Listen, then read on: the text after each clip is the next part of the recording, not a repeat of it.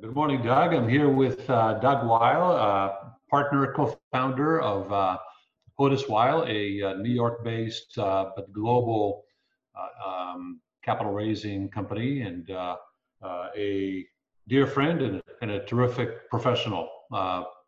Thank you for joining us, Doug, and I look forward to our conversation. Thank you for having me. You bet. Doug, before we start, where do we find you today, and how are you faring with the pandemic and social distancing and staying at home, and how do you stay fit and sane?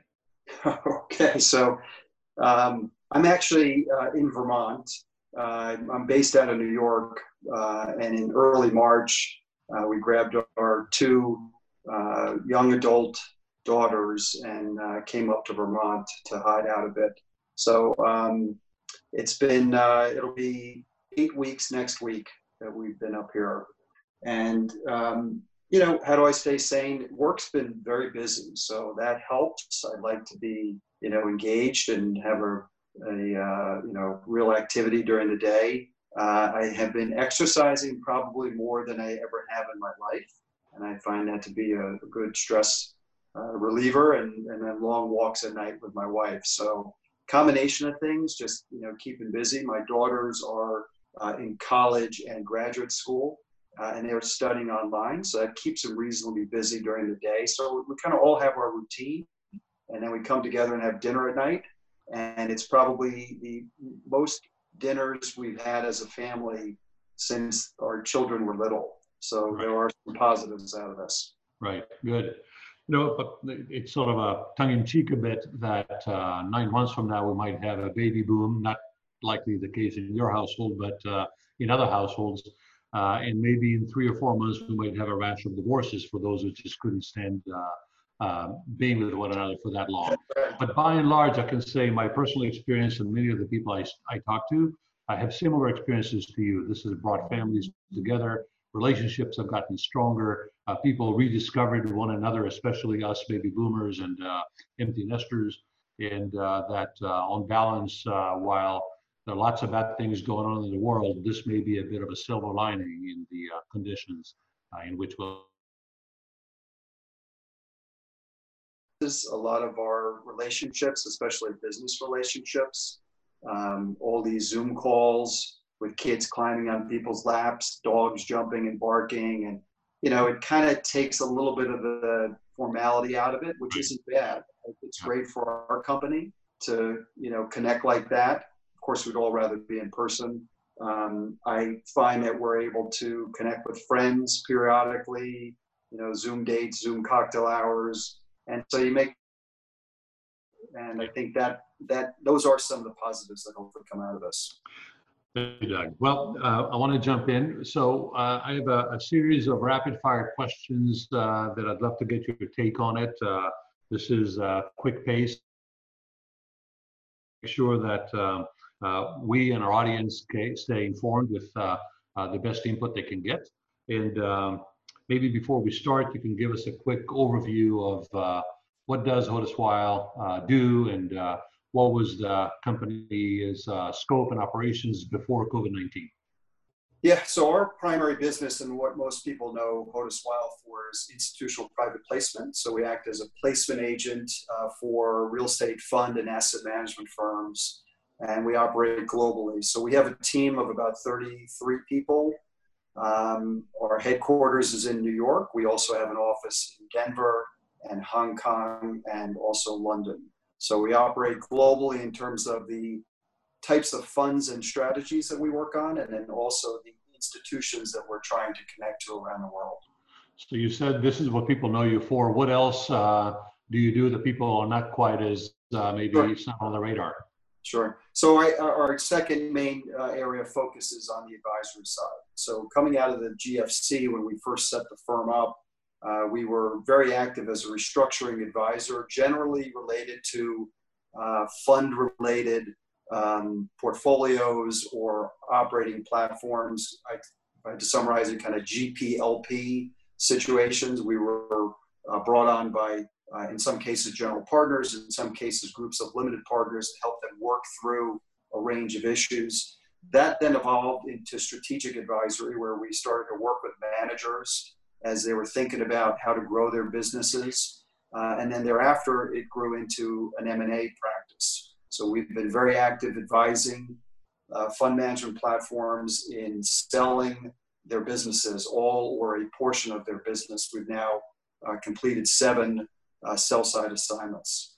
So that's a pretty active area. We'll see how active that is post-COVID. We may revert back to a lot of restructuring work, but the advisory practice is very complementary to our placement business. It's a lot of the same counterparties, both the institutions and the managers. Well, clearly you're creating a lot of value for your clients and for the investors that you serve, and having this multiple areas of activities both stabilizes your firm and diversifies your revenues and economic base, and also provides more of a one-stop shop to many of the people with whom you work. So congratulations, you have definitely come a long way over the 10 years of your short history, and I'm sure we're going to hear even more about your firm in the future. So how, of course, how has COVID-19 changed your business? Well, it's been quite dramatic, to say the least. First, we went remote in early March. I'd say we probably had a better view into the potential impact of COVID through going into it and coming out of it. So we are all working remote, although I would say Hong Kong is now coming back into the office. We have moved a lot of what were face-to-face meetings, a lot of travel, a lot of people on planes, to calls and Zoom videos or other kinds of videos. And we've just been navigating the markets. I think the past 4 weeks has been a fact-finding mode for most institutions and managers. There's so many questions that are still unanswered.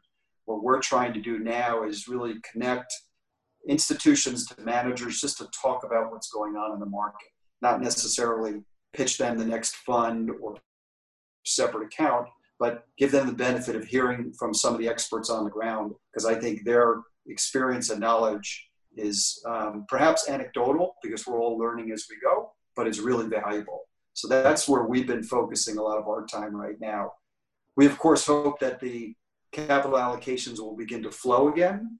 That is our bread and butter. But in the meantime, we want to be an intermediary in these conversations, and that's what we're really focused on. So what are you hearing in those conversations? What are you learning about the state of the world and the outlook for the next 3, 6, 12 months? Yeah. So I'd say from the managers, a few things. They all have many concerns about their businesses, rent collections being one of them. I would say April was much better than expected in terms of rent collections across the board, across sectors. May is really what everyone's more worried about, and rent collections are happening right now, this week and next. So we will learn more. I'm hearing from managers that their lenders are being very patient, that they're not putting any pressure on them at this point.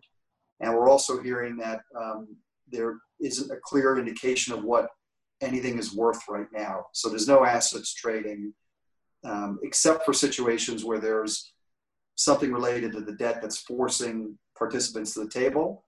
The transaction market is really frozen. Most managers that I talk to don't think that the distress and the repricing of the market will occur for 6 to 12 months, if not a couple of years. And that goes back to everyone's experience during the GFC. On the other side of the table, from institutions, we've been pleased to see that everyone is fairly measured in their response right now. Again, they're in collection mode, trying to assess what the risks are in their portfolio, what their liquidity requirements are, but we have not seen it. There has been some news about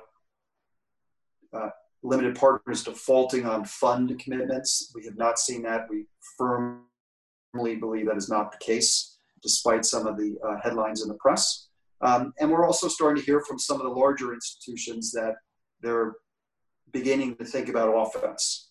And this gives us some comfort that the liquidity is there when the market starts to come back to life and assets start to trade, that there will be some liquidity supporting this marketplace. Is the majority of the players with whom you communicate and talk, listen to, and do they generally expect a second wave, or is there base case outlook that we are now at the early stages of recovery and we're going to recover in a relatively orderly fashion? I think the view on that point is pretty wide based, and what we're seeing both for managers and institutions is scenario analysis. Show me what this looks like if it's a V or a W or a U, if this goes for 2 years versus 1 year. It's very challenging. It's challenging for a manager to do a 5-year projection of cash flows. The variables that go into that right now are so hard to assess that's why I think you're seeing 4 or 5 different scenarios when somebody puts forward the prospects for their portfolio. So investors want to know what managers are thinking, and managers are communicating a point of view about what comes out. What is, in your view, what is your assessment of the consensus outlook regarding a second wave or not, and the implications on value, opportunities, and investing in capital markets activities for the next foreseeable future? Yeah. So we've heard investors and managers talk about a potential devaluation of 10 to 20% in assets. Green Street's reporting as of last week that off the peak, we're down about 10 to 11% in gross asset value. So we've already seen a pretty meaningful repricing.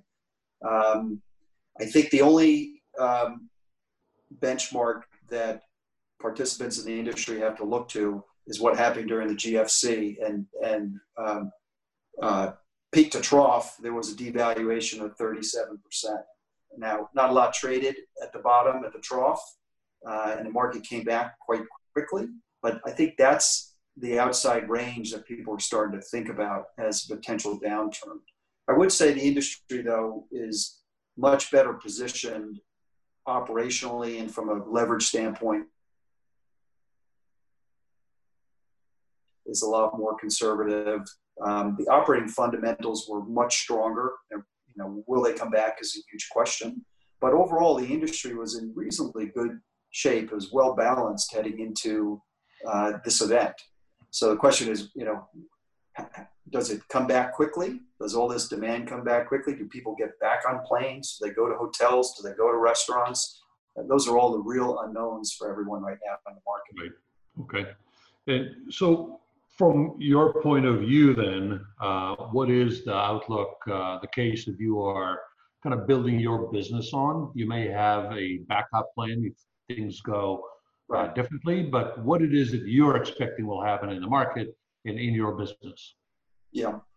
So we're already seeing indications of this, and this is informing the way we steer our business. But we believe institutions will come back to the asset class faster than they did during the GFC. And when they do, they're most likely to be focused on high return, distress-oriented opportunities. At the other end of the spectrum, core funds are going to see, we believe, a lot less interest. You've seen some redemptions pick up in the open-end funds, and that may pick up as well if this is similar to the GFC. So for some institutions, I think it's a recycling from lower return strategies to high return. We've heard some managers out pitching strategies in the mid-teens, and institutions have reacted that that's just not high enough. In order to get me to come off the sidelines, I need to see something that's 18 to 20% returns. So that's our view as we steer our business. We're looking to some of the managers that are multi-sector, can take advantage of distress, have a long track record of having navigated through a market like this, such as the GFC. That's really important. So that's one category. The other is tremendous continued interest for logistics and industrial around the world. So we've several things we're working on, and we continue to focus on that. Anything digital related, from a digital traffic standpoint, digital usage is really going up. So that includes data centers, cell towers, cables, things like that are of real interest because the macro fundamentals are so strong today. Right. And I think also multifamily. Multifamily is viewed as potentially, may have a dip here, but should be well positioned. People still need a place to live. They're probably going to be more likely to rent versus buy. And there wasn't a tremendous amount of overbuild heading into this downturn. So multifamily may come out of this a little bit faster than other sectors. Coming into this, over the last few years, pattern that we observed, Doug, was that limited partners were working on rationalizing the number of relationships that they have, whether it's funds or separate accounts or joint ventures, but however they were deploying capital, they wanted to have fewer, larger relationships, easier to manage, more alignment of interest, maybe even better fees, et cetera. Do you see that changing in any significant way over the next 5-10 years, or at least the next year or two? I see a continuation of that trend. I think investors, as you said, are looking to do more with fewer managers. And as the capital, in our view, starts to move towards distress and multi-strategy vehicles, they're going to lean towards the very large managers that are on to fund. Means that the boutique managers and mid-cap managers are going to be at an even greater disadvantage in terms of capturing capital allocations. It's already been a very unbalanced market with 10 managers collecting about 50% of annual allocations. That's out of over 2,000 managers in the market. So it is really weighted towards the large managers. And to your point, I think that trend continues, if not becomes even more prominent. Right. So in that environment, what does it take for a new manager or even an existing but small manager to survive and thrive? A sector specialist and an operator.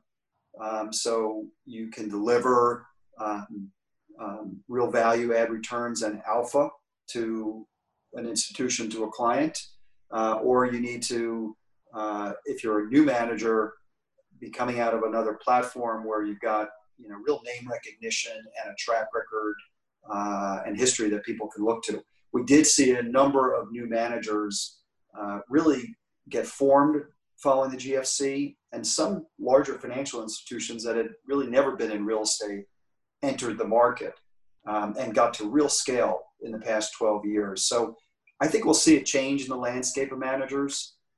If you're a boutique or small cap manager, I think you need to really be differentiated and also have a strategy that has favorable macro fundamentals. Don't think you want to be, pitching something where the fundamentals, the macro fundamentals are working against you, and also try and convince someone that you're a good operator and fund manager. Right. It stands to reason that many of the limited partners by now have formed the relationships that they want to have. In fact, maybe they have the embarrassment of riches, having too many relationships relative to our earlier conversation. So what is again, for new players coming into the market trying to raise first fund or first SMA, how do they, what does it take for them to stand out? You mentioned something about having some differentiators. But maybe you can give us more specifics about what sectors are more interesting, or what performance track records does it take, what story one needs to have in order to get there. Because I do get a lot of questions from folks that have been relying upon friends and family and small capital, or even high net worth individuals of smaller mid-sized scale, that where the treadmill of raising the capital is painful and difficult, and they would love to get into a more institutional capital base, but they need to know how difficult it is, which you just described, but they also need to know what does it take to penetrate and what does it take to get in there. So What's your advice to those kinds of guys? Usually, well, first, we always tell everyone how hard it is to raise a fund. It's extremely hard, and it should be hard. It shouldn't be easy to go raise institutional money. What it really takes is, in addition to having a differentiated strategy, is you need to really convince institutions that what you're offering from a strategy standpoint is something that they don't have access to today. That's how you most differentiate yourself. Or if they have access to it, they're getting access through an allocator and they're paying two levels of fees. So therefore, by going direct to an operator, that you're eliminating what could be 300 or 400 basis points of dilution in your return. To be in your favor, I think, to be successful raising capital, you need to get out on the road and create these relationships. They're very personal relationships. You're not going to sell someone on a fund opportunity through a phone call or an email, and it remains to be seen if a Zoom video will do that. Right. So these relationships are very personal. You need to get out and build these relationships and recognize, if you're going to go into the institutional capital management business, that you're really setting up a new line of business, and you have to manage those relationships even when you're not raising capital. Sometimes the best time to create a relationship is when you're not offering anything to an institution. So it's very time intensive.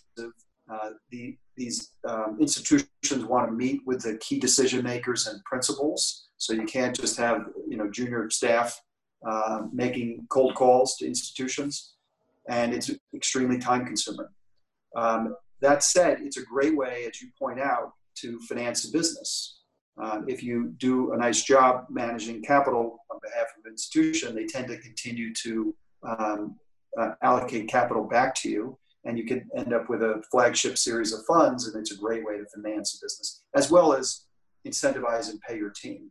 Right. Because then you've got a carry as currency that you can pay to your team.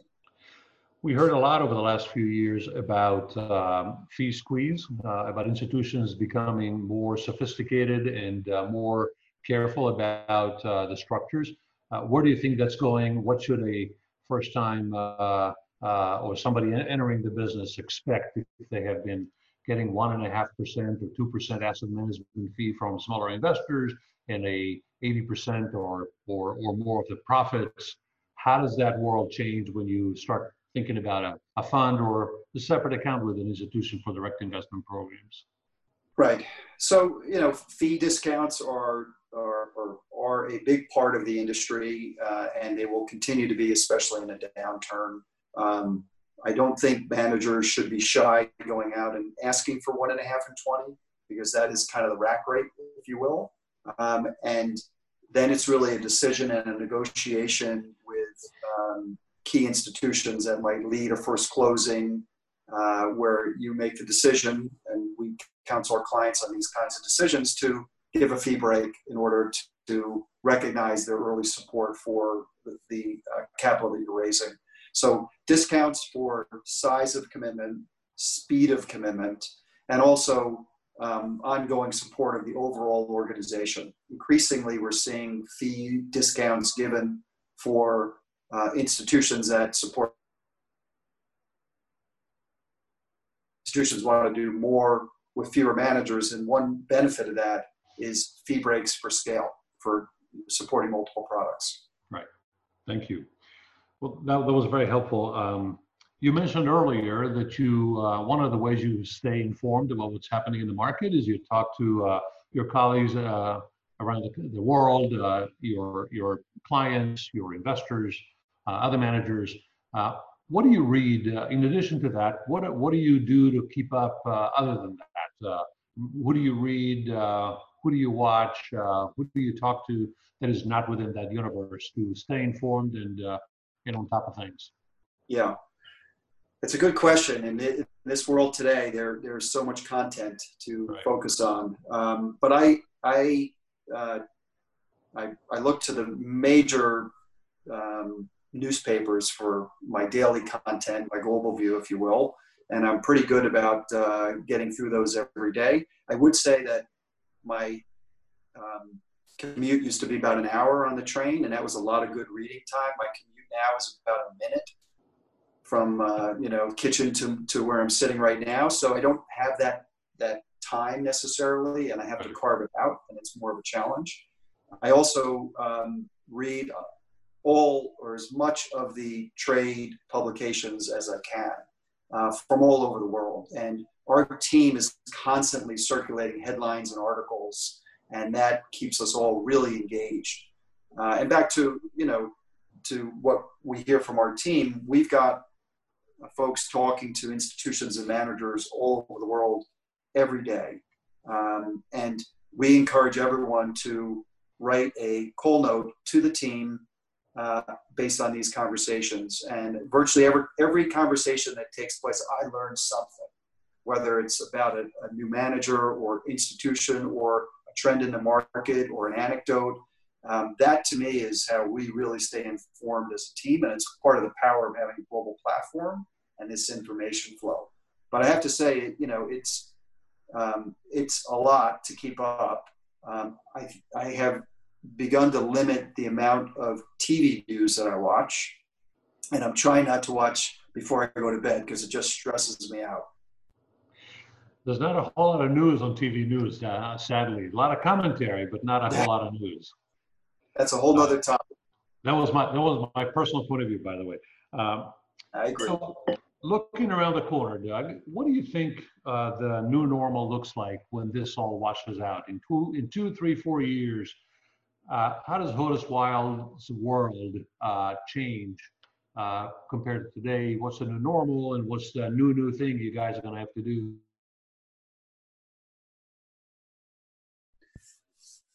Well, our business is about face-to-face meetings and relationships. So that's the biggest challenge or unknown for us. If we can't all get on planes anytime soon with our clients or without, it's really hard to build these relationships around the world.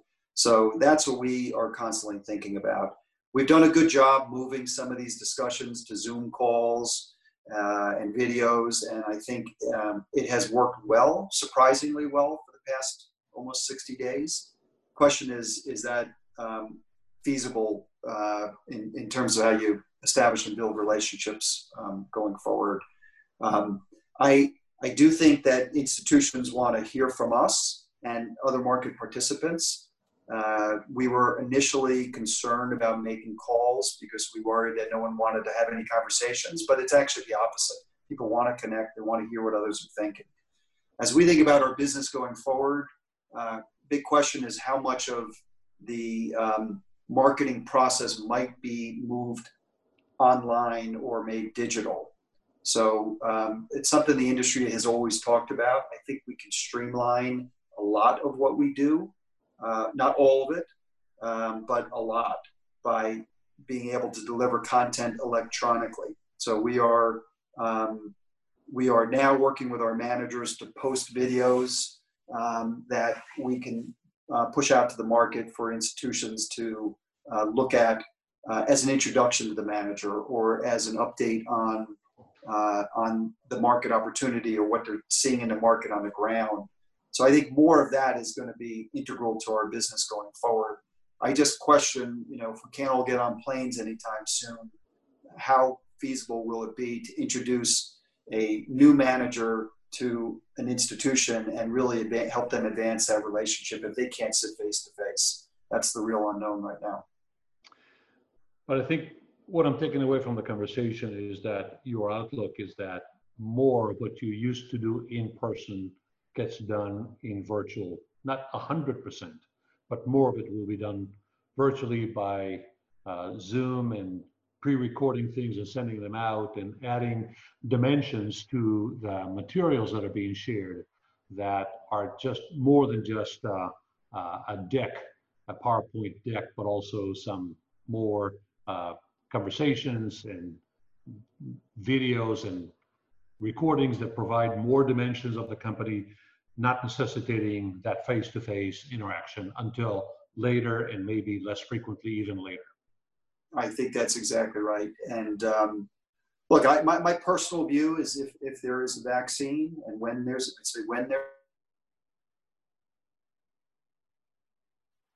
habits from a business standpoint. I'm not sure I'll be on as many planes as I used to be on. Right. Maybe I'll think twice about the necessity of a certain trip.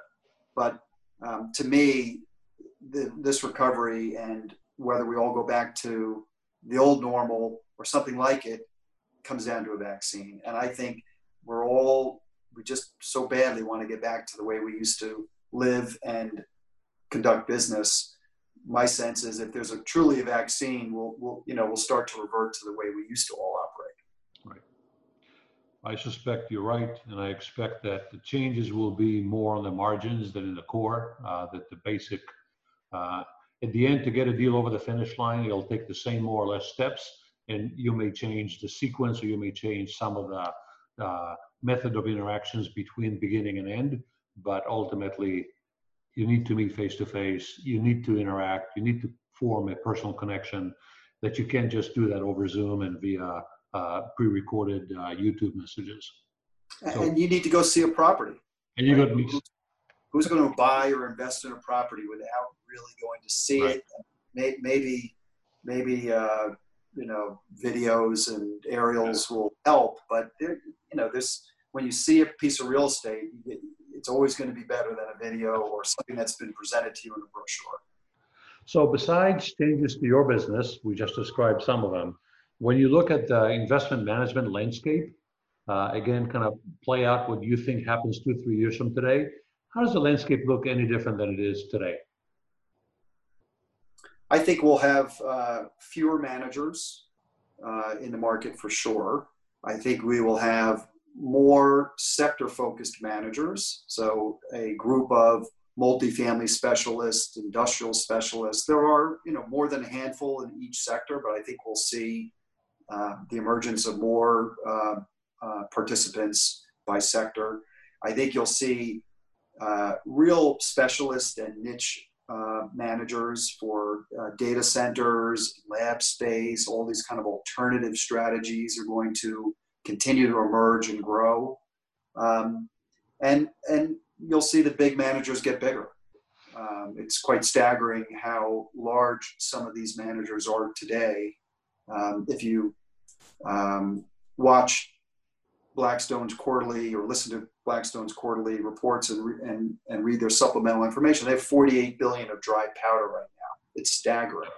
Yeah. I mean, it's really amazing, and that can be deployed anywhere around the world. So I think, firms like that continue to dominate the market.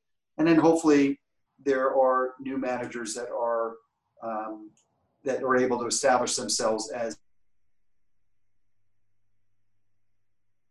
right? There's a very large market for customized separate accounts and joint ventures. And that's what we often counsel managers that come in and want to raise a fund. Have you thought about a separate account or a joint venture structure? We think that's a great way to run a business. We usually start with, what are your objectives? And then let's work towards what the right capital structure is. And very often, a fund is just not even, whether they could raise it or not, it's really not the right vehicle for that. Right.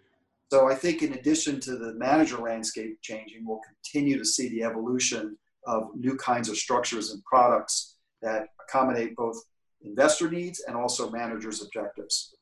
Along those lines, Doug, I've observed in the last few years some emphasis on the part of large limited investors away from rotation of capital, investing in open-end vehicles, whether they're commingled or not, with the purpose of buying, fixing, selling, to borrow somebody's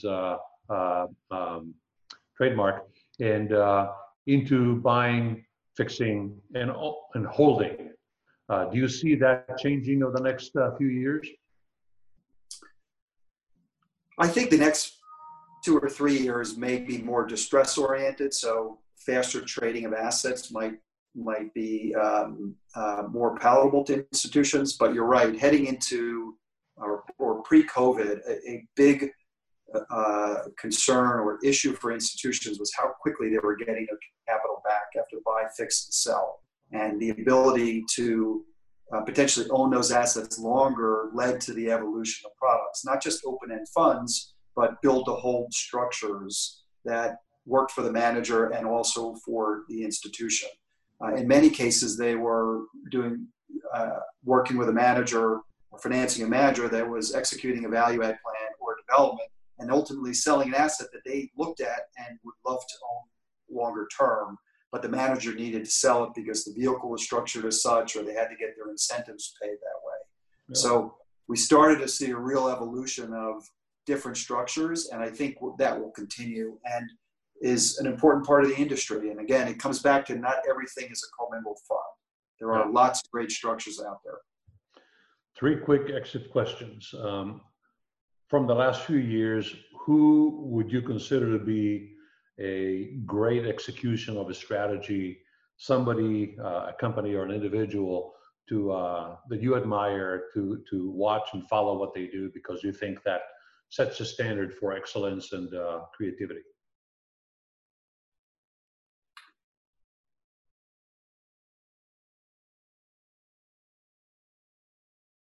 Looking to Blackstone, they have managed to read the tea leaves better than anyone and do that both globally and up and down the risk curve. So watching them through post-COVID is going to be really interesting. The scale of that organization enables them to access deals more efficiently, analyze them. I think their data analytics is something that the market doesn't fully appreciate. So I think that's one. But there's a great, I don't want to say bench of talent, but there's a lot of great talent in the industry across many, many managers.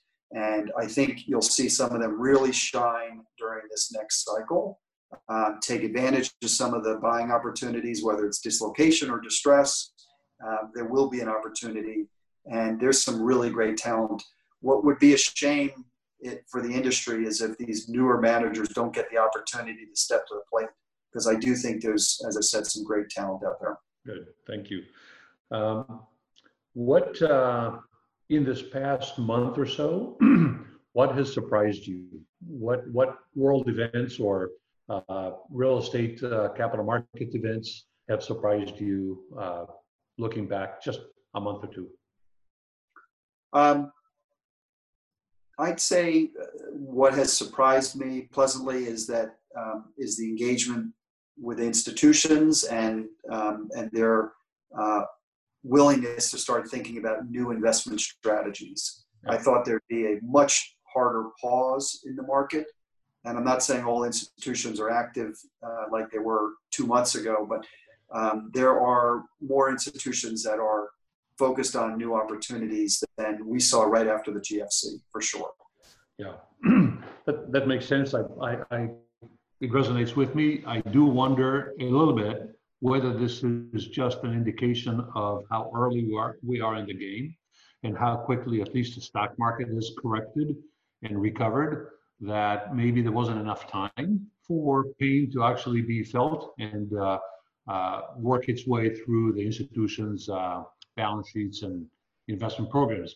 Time will tell. So same question, but now looking forward. If we were to reconvene at the beginning of June, what do you expect will have been the big surprise about May? Well, I'll look maybe a bit inward on this question. I have been really pleased with the ability of our organization to be able to continue to function and stay very focused and serve our clients. And every week, honestly, I'm even staying connected as a group.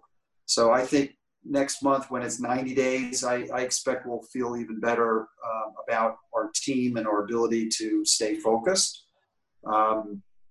And hopefully by then we'll have some outlook as to when we'll all be in a room together again. Yeah. Thank you, Doug. This has been a great conversation. Is there anything you wanted to talk about that we didn't cover today?